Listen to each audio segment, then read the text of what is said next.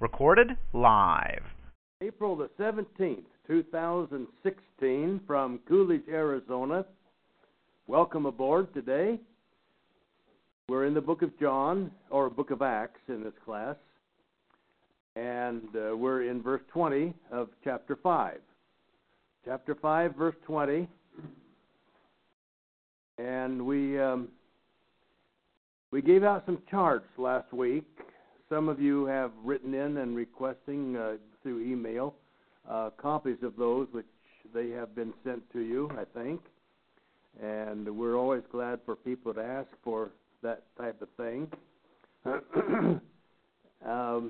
There is one that I was going to make a couple of comments on this morning, and that's the one on spirit. We've tried to work out a definition for spirit that combines all of its usage in the New Testament.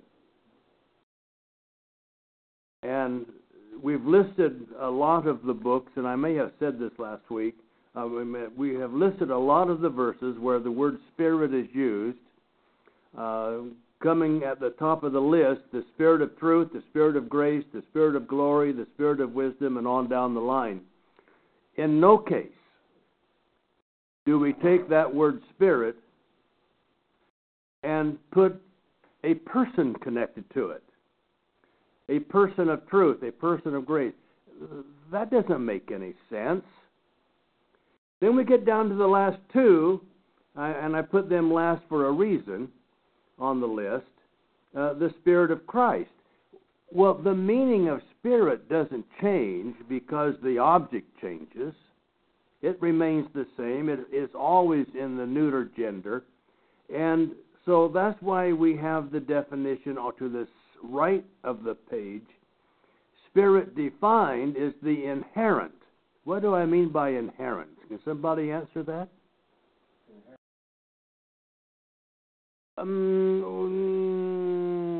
Not, well, kinda. Inherent is that the true nature of something? That's the true. That's what's inside. Yeah, it's inherent. What goes with somebody? It's like a package deal. Yes, that's right. That's right. It's a part of it's what makes somebody tick. Mm-hmm. It's the whole package. So it's the inherent characteristics, but in this case I've added the word released characteristics because otherwise you couldn't see it. Everybody has inherent characteristics, but until they become exposed, you go to a ball game, Nolan, which I've heard you use a couple of times, and you can feel the spirit of the crowd. Moving force, just like the word itself is a lot of times translated just wind. Yeah, well, and that's what the word really means. It's just the carrier. But a pushing and moving, not static. That's right. That's true. So we say released, it means that it becomes visible to somebody else. So when we talk about the Spirit of God, it means that you've got something about God you can see. That's some part of what He is. It is an expression of His inherent quality. And as soon as you relegate that to a personal entity, you have ruined God. You've taken away from Him who He is and left Him naked. We ought not do that. And how many religions today have an empty God? Because they've made who and what He is a separate entity.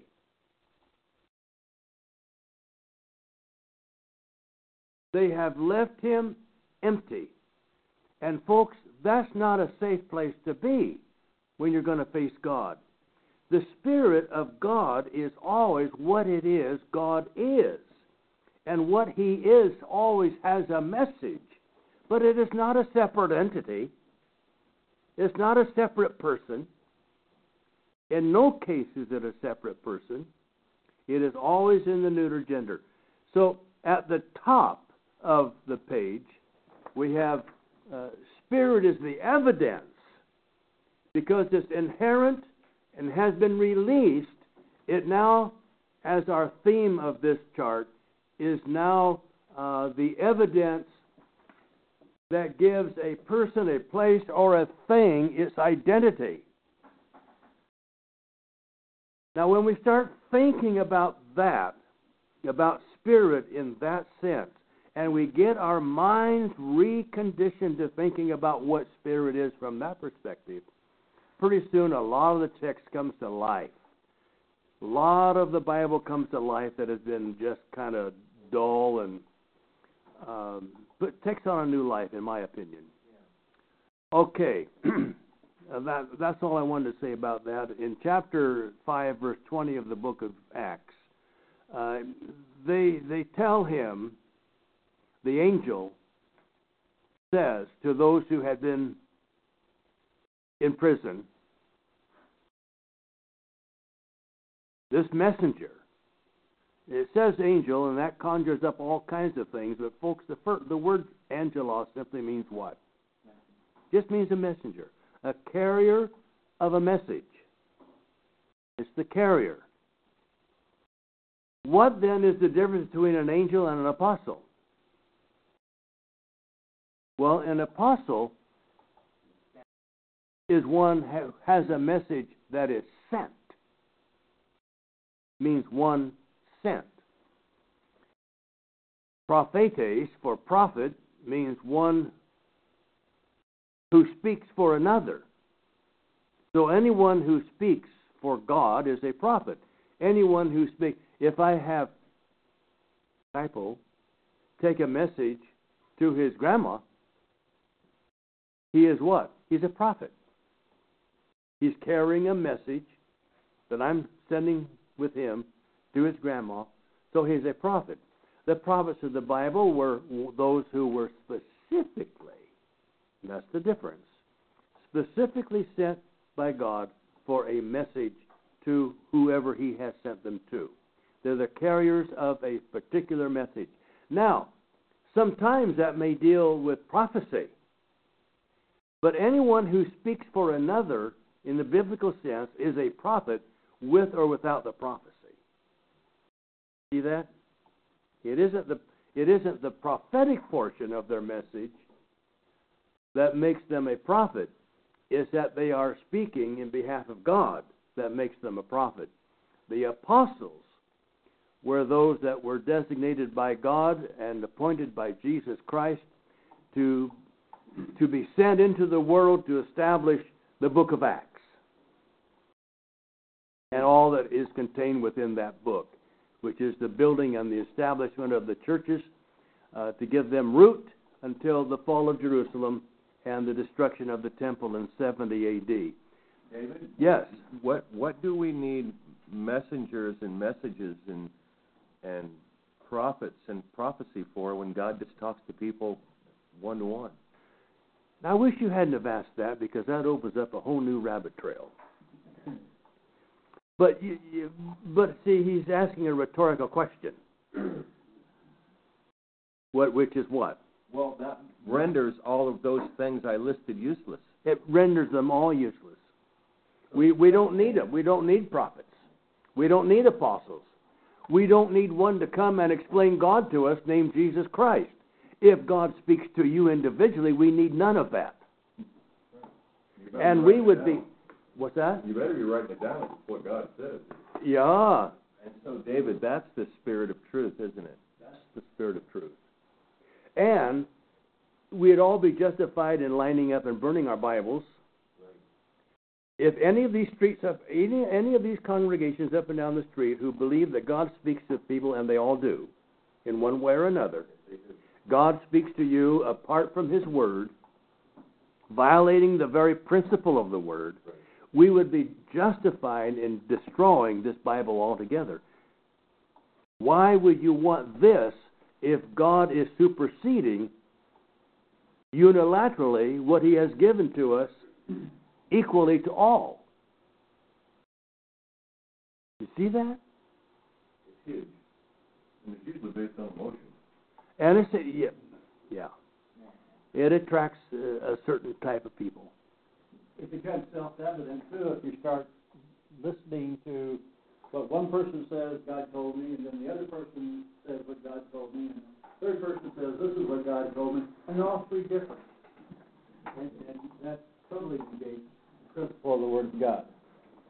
That's right. And, Greg, And you can't verify it. Stay home and don't bother with any of it, because who in their right mind would, after examining that evidence? Sure. And they ought to. Yes. Why be so stupid as to expose yourself to that level of stupidity? That makes you equals. Just the way that Satan planned it. But folks, that's exactly right, and our people have swallowed it. I mean, the American people all over the world have swallowed into that. Now, don't go modifying that note up there. I'm just adding something. I just named my talk for when I talk. That's all. Good for you. I write it down before you forget it. All right, now in verse 20 is the kind of caps off what we've just been saying. Go. Why? Why should they go anywhere, Nolan? God can go wherever they go, and He can talk to all those people that they have to talk to. Well, right. Why should they go? Well, they shouldn't, unless someone somewhere is lying, telling the big whopper. You got it. And I think we know who's telling the whopper. I think we know. But you see, we are no better off than those folks if we don't pay attention to what this thing says. And pay attention to what it says to where it has an impact on how we think and how we live. We're no better. You know, whether you burn your Bible or leave it in the together dust, it doesn't really make any difference. We're a Bibleless people. All right, so verse 20, go. That closes every door in Coolidge.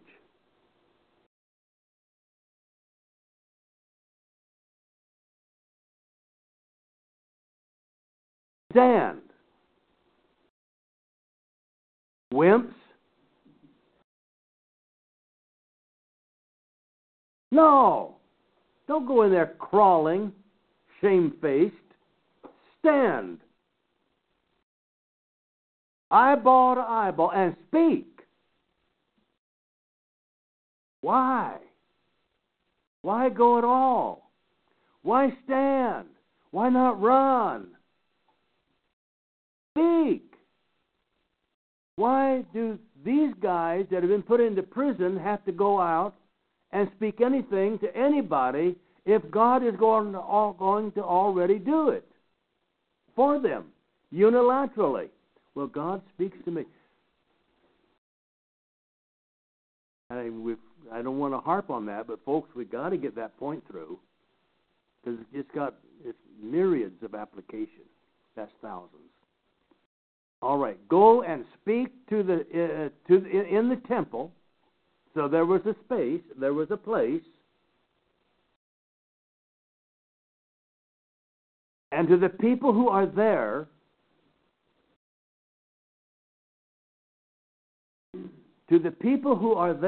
who have come there with some idea of why.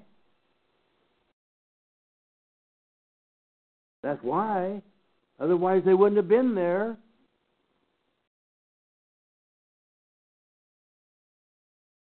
And they're on common ground there because they were all lovers of the temple. It had not yet been destroyed, was not yet destroyed for 30 more years or more. So it was still there.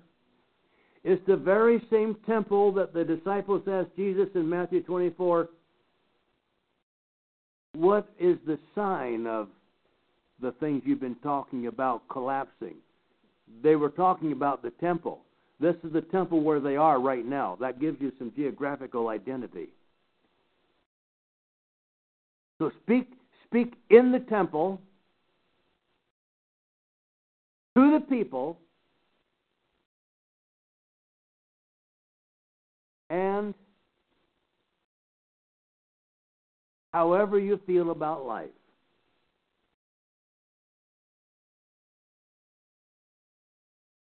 Oh, that's a qualifier.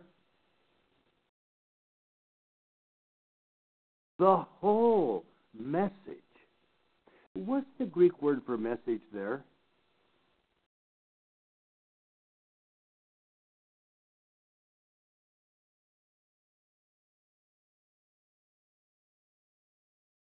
Words. Okay. So all the words. All the words. So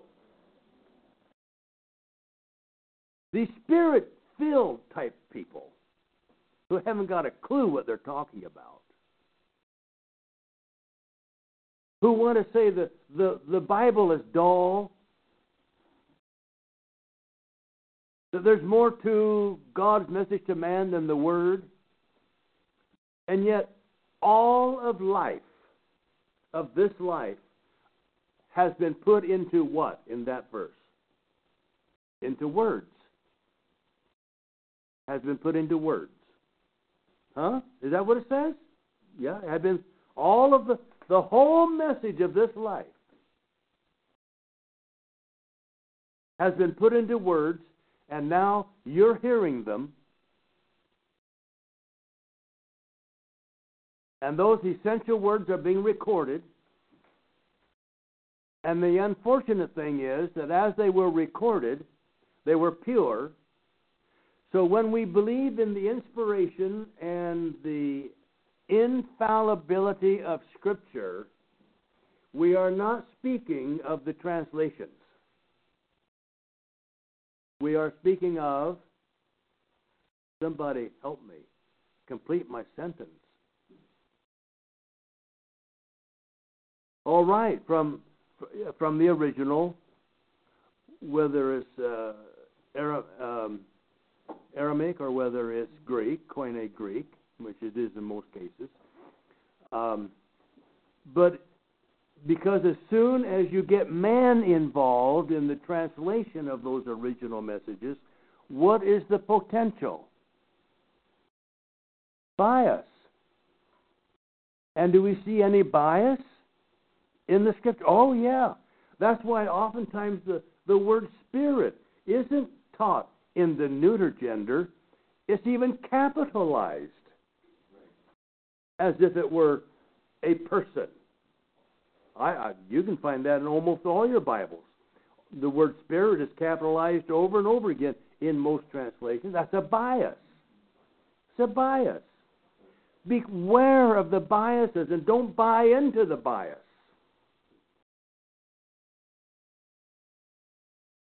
And make sure that what you're hearing me say doesn't become a bias as well.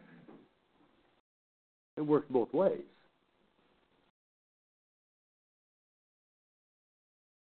The whole word of this life, it's more than just words. It includes Jesus. I mean, Jesus is the Word. He is the Word. It's the whole... You can't get past it. No, you can't. I'd like to see what the Greek is on this. On what? This life. Oh, okay, we can do that. Right there. Demonstrative. A descriptive, demonstrative pronoun. I started to say that, didn't I? Yeah. And it's of this life. It means that what it says, it's describing life. This life. The words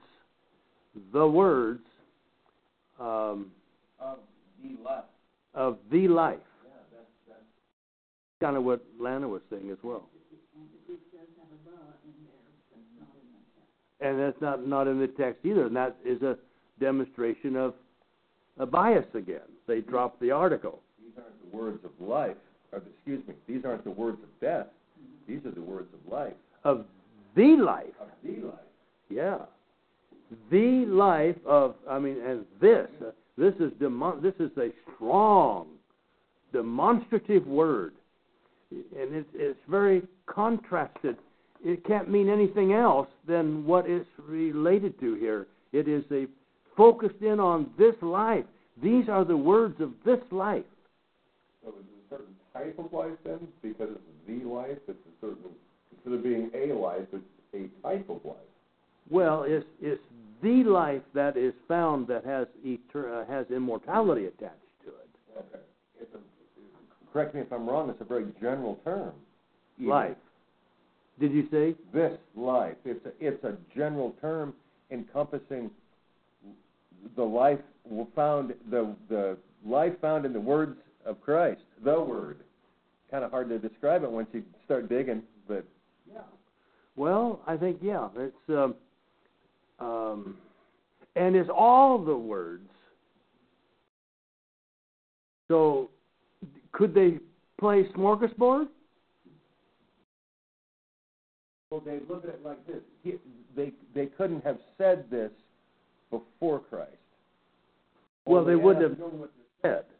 And I'm going to deal with that on a rabbit trail in just a minute. We're going to go back to the Gospel of John. And because we haven't been getting enough tomatoes. Even though I have my shirts cleaned every week and sent to the laundry, they shouldn't be able to get back to me in a week. And this is the same one I wore last week because I didn't get any tomato stains. It usually takes them more than a week to get the tomato out. Folks, there's another factor here, and that is that all the words of this life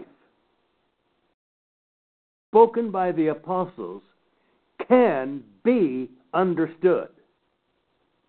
He has made every listener in the temple, all those people who have gone there voluntarily, can understand those words. They're words that are understandable, not mystical. The apostles were spoken in their own language, the listener's own language. Why would it doesn't make sense? Why have it spoken in your own language but yet it not be possible? And not be possible. Everything was understood, and that the wholeness of life is put into words, and those words, to become effective, have to be spoken. And they have to be spoken by somebody. Now, this side of the apostles, he has given the church the responsibility of sending out people to preach the gospel. That's the whole message of life.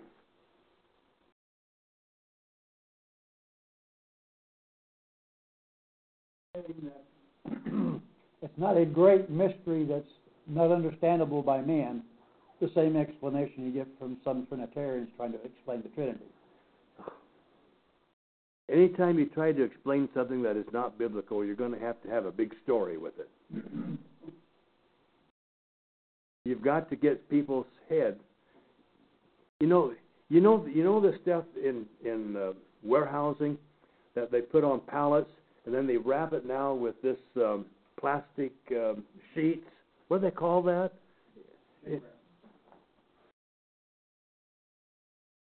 Shrink wrap. Yeah, they put around, this big pallet of stuff. Well, that's what Trinitarianism does to our brain. It shrink wraps it.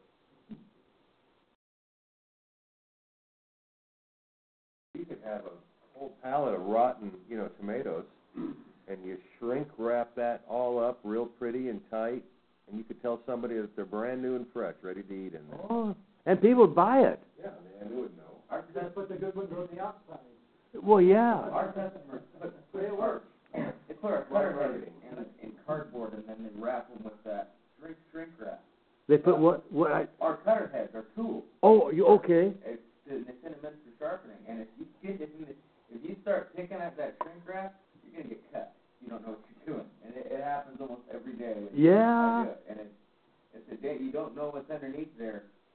Well, and that's what denominationalism and sectarianism has done to the truth of the gospel. And if you start digging around deep enough, you're going to get hurt. You're going to get hurt. And that may be providential as well. Yeah. Not in your business particularly, but as it relates to the truth. Now, So what does all of this little conversation do to the prevalent idea that there is something outside of words that we can attach to, some kind of unilateral connection with God that gives us insight that we can't get from the Scripture? It just doesn't hold up, does it? Kind of kills that burning in your bosom feeling. Huh? Yeah. It brings us back down to earth again. It takes false emotion out. Yeah. Because true emotion is a response to truth.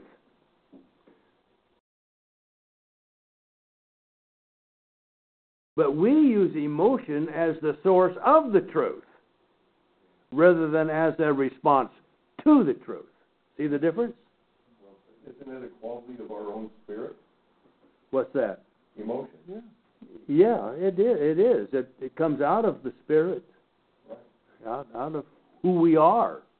So we And- often let the emotion guide us instead of our beliefs, the Word.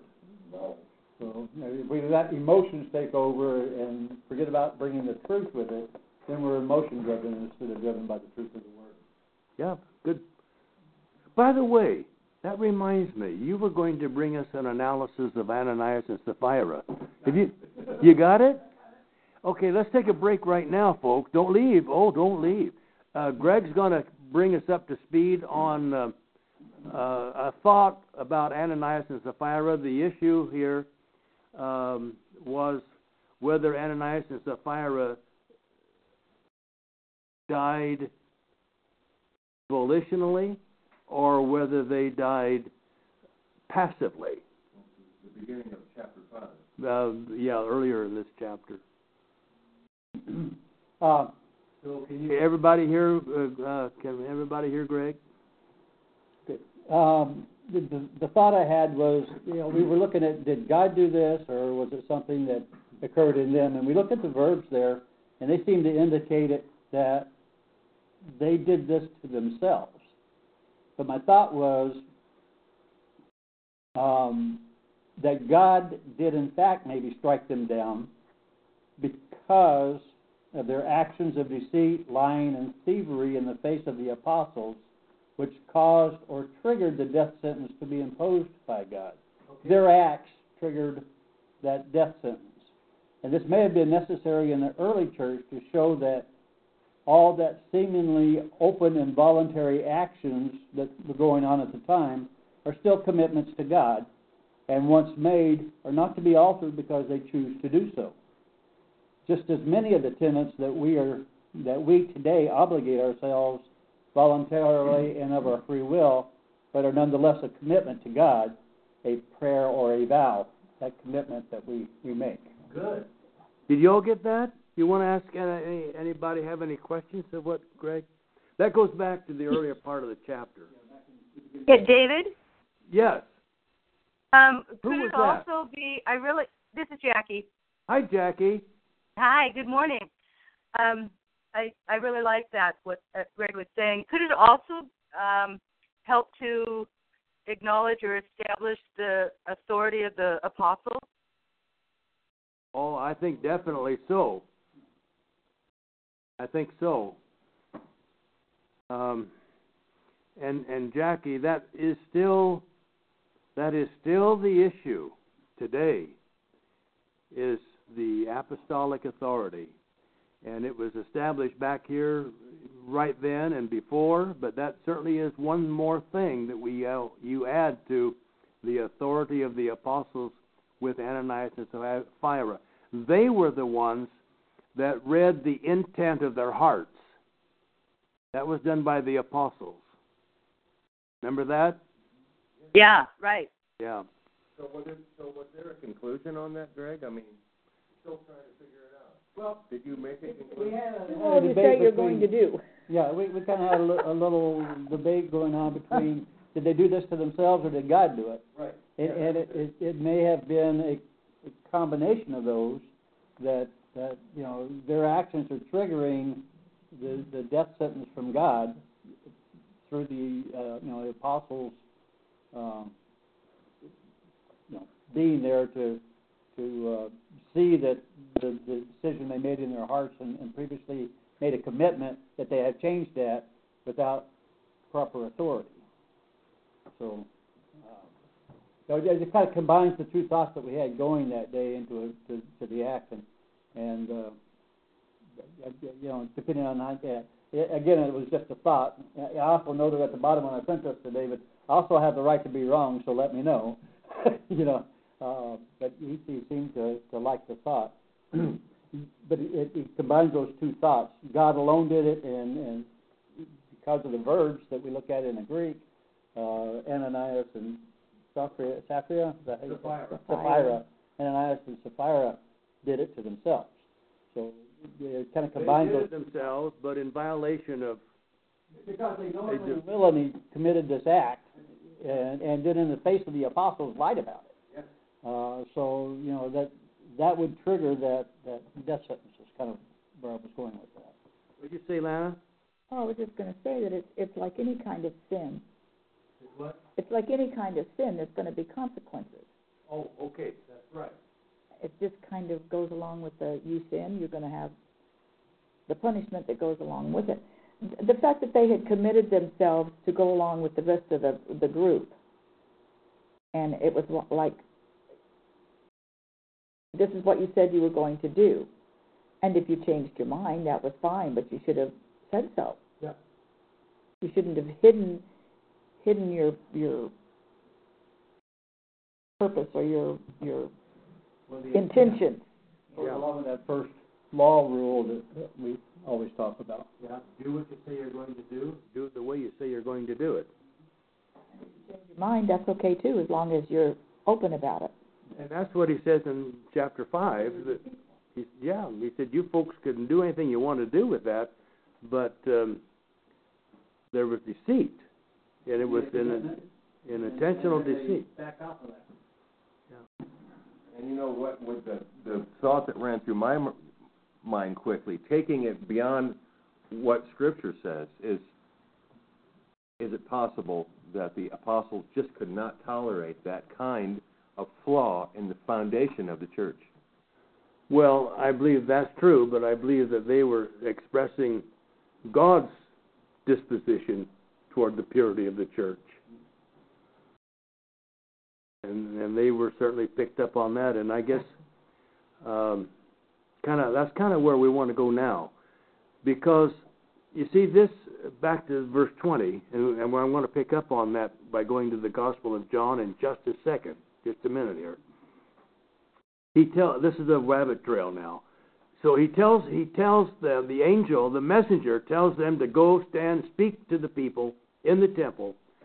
All the words, some of the words, the popular words, the words that make people feel good of this life. So he's talking about that the words are the core of life. Not how much money you make, not what kind of a house you live in, not what kind of a car you drive, not whether or not you have any hair.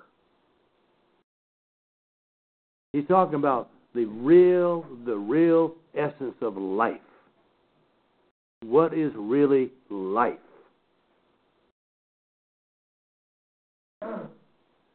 Now, in verse 21, before we go to the Gospel of John, and when they heard that, who's the they? The Jews. No, not in this case. The apostles in this case. It's the one to whom the angel was speaking to. And when the apostles heard this, they entered into the temple sheepishly. Early in the morning, anxious to go, and taught. Now I want to take a break there and go to John. You can mark that. We'll come back to that maybe, if life prolongs itself. I want to read some passages in John because it clears up passages that we misuse because we don't pay attention to pronouns.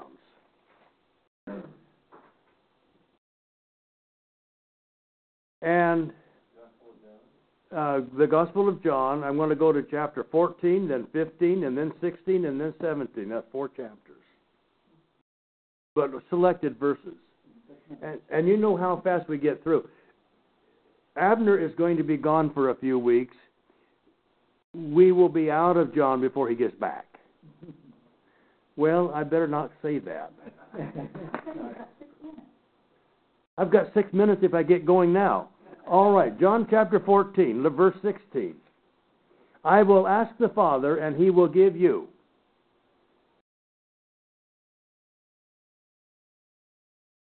Well, who's the you? Yeah, well, he's talking to, in verse 5, he's talking to Thomas. In verse 8, he's talking to Philip of chapter 14. In chapter 13, he's talking to Simon Peter. You've got, and so he is talking here to the apostles. Now, if you don't get that clear, you got all kinds of problems here because you're going to make Jesus out to be a liar.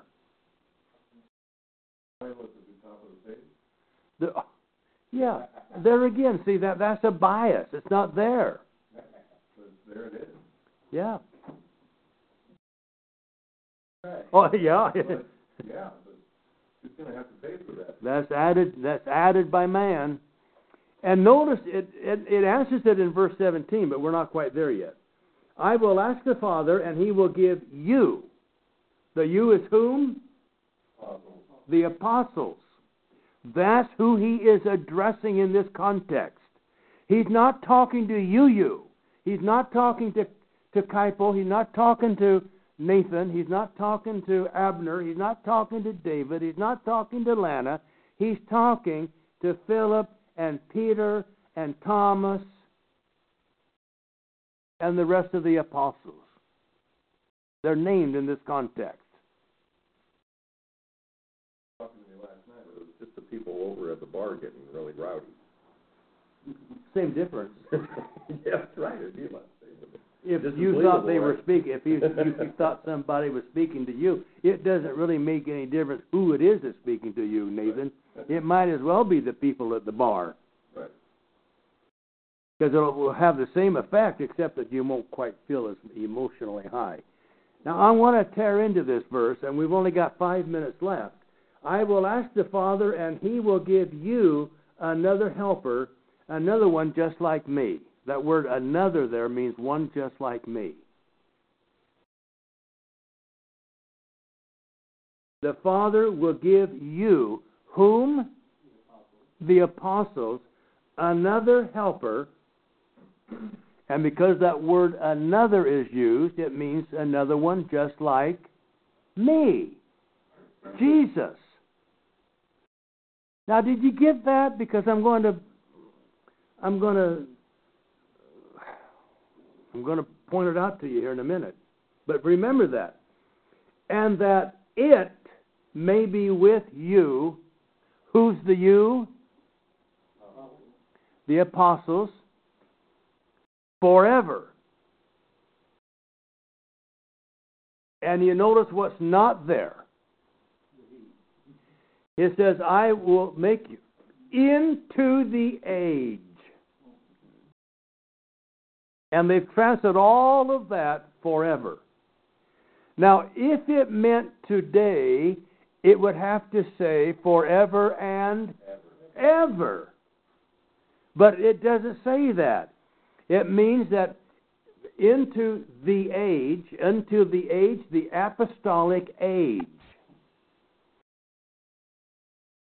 What do they need the helper for when they're with the Father at the throne in heaven? The need for a helper is gone. They don't. There's no need for it.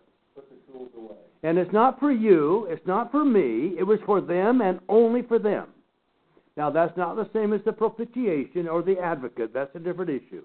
We'll deal with that before we get done here. All right. now he tells us who that helper is. And I said that wrong because it isn't who that helper is, it's what that helper is. And you didn't catch me. I'm going to get mean. Why would the Comforter be masculine? Well, because it's the equal to Christ. Oh. See? The Comforter, another one ties that in. It has to be of the same gender as what it's defining, describing. See? Has to be in the masculine gender because it's talking about Christ. By the way, in the Hebrew, a lot of times the word spirit is in the feminine gender. And that really causes a conflict to the charismatic folks and the Trinitarians. But that is because it's been used in a different way. Let's just focus on where we are in the Greek here. And that is the Spirit of truth.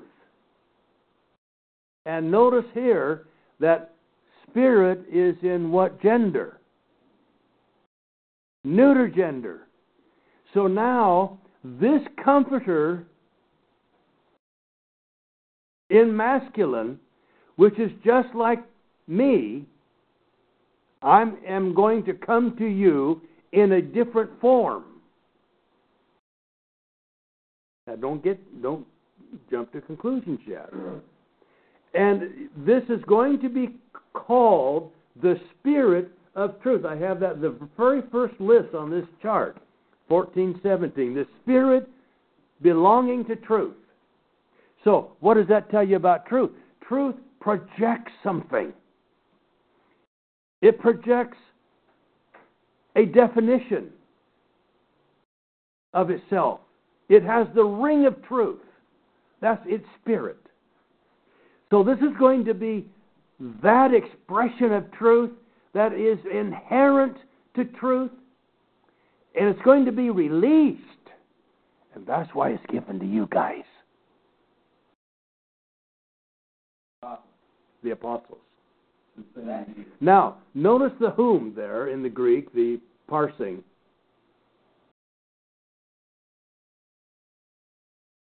See what I'm talking about? There's a bias. That whom isn't there. It's what? It should be what? Who. Well, not who. Not if it's neuter. It has to be which. Which. Don't let that continue in your Bible, folks. You're cursed if you do. Or that. Well, could be. But it's a personal thing. And so in this case, it's which. Okay. Which is neuter. It's not whom. And your Bibles all have whom. That means your Bible to you as you carry it becomes your curse. Because you've allowed somebody to put a bias in there and you're packing it around town. That's all right if you know it. But you got to know it. You got to mark your Bible. That's not there. It's not whom. It's which the world cannot receive. The inhabited world. Okay, now let's read on. There's so much there. Because it does not see him or know him. And notice, we got to go back. We got to look at the... because, see, it doesn't... look at the him there. What gender is the him in? What would it think? What would you think it was in? Masculine. But what is it in? Folks, that cannot be argued. I don't care how many high courts you take it to, you cannot argue that fact. The grammar has it in the neuter. It agrees with spirit. So we know that's what it's talking about. And notice again, but you know him down below there. And again, it's got to be in the neuter because it is agreeing with spirit. It has to have concord with its object of that pronoun. Him does not exist. And you've allowed that to exist in your Bibles, in your English translation. Naughty, naughty, naughty. You got to get rid of that stuff. Folks, that's not the way it ought to read. And you don't know it if you don't go through and detail it out. You know, I don't mark my Bible that way because I know that. And sometimes I mess up because I forget. What's that? Yeah. Which the Bible cannot receive. It is talking about it cannot receive the Spirit of truth because it does not see it, that is truth, the Spirit. It doesn't see that projection of truth. It doesn't know it, that projection of truth, would not recognize it. Now we're getting down to the nitty-gritty of what it's talking about. It abides with you, and you will. I got to read one more verse, and we got to close, folks.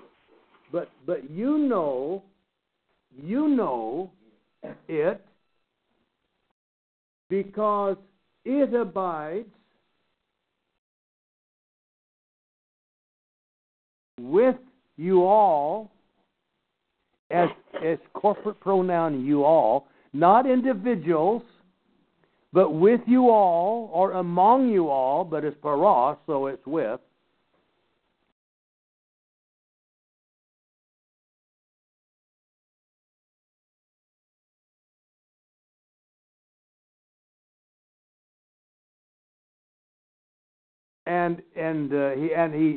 And it dwelleth. There's no he there, by the way. And in you, and again, human is a corporate pronoun because the preposition is singular and the pronoun is plural. It ought to be translated how? Among you.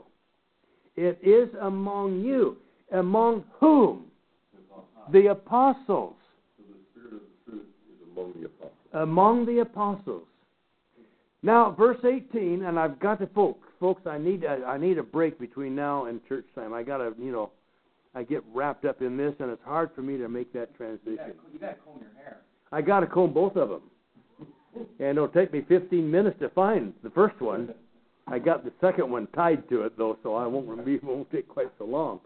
So we have been speaking to the apostles, and that Jesus is telling them that he's going to send something just like himself, and it's going to be identified as the Spirit of truth.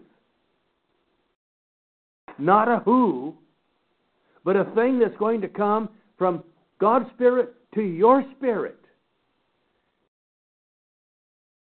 So notice how he defines it now and changes the gender in verse 18. I will not leave you. Who's the you? The apostles. It's not Kaipo. It's not Greg. It's not me. I will not leave you as orphans. Remember what he says, I'm going to send something. It's going to come to you. Remember that? You did in this verse. We just got through reading it, folks. I will come to you. To whom? To the apostles. Not to anybody else. Not in this verse. He's going to come to the apostles, and his coming to them is going to be the Spirit of truth. That's how, when they come to the temple in verse 21 of our text in Acts chapter 5, they could teach, and we're going to give you more of what it says in John. See, this is why it's going to take a little while to get through this rabbit trail. But I'm plugging it in here because it says they taught, they had been with Jesus, and on the day of Pentecost in Acts chapter 2, they had become mature in spirit so that they could have access into the thinking of God. That's what their baptism in the Spirit was all about, was to give them access into the thinking of God directly. That's why they could stand in the temple and teach. Now they record what it is they taught, and they tell us about it, and it has the same inspiration today. Father, we thank you for these moments together today. I thank you for the attention of the group here today and for those who may be plugged in. It's been a wonderful time, and may this give us inspiration and encouragement to live this week the way we ought to live. In Jesus' name, amen.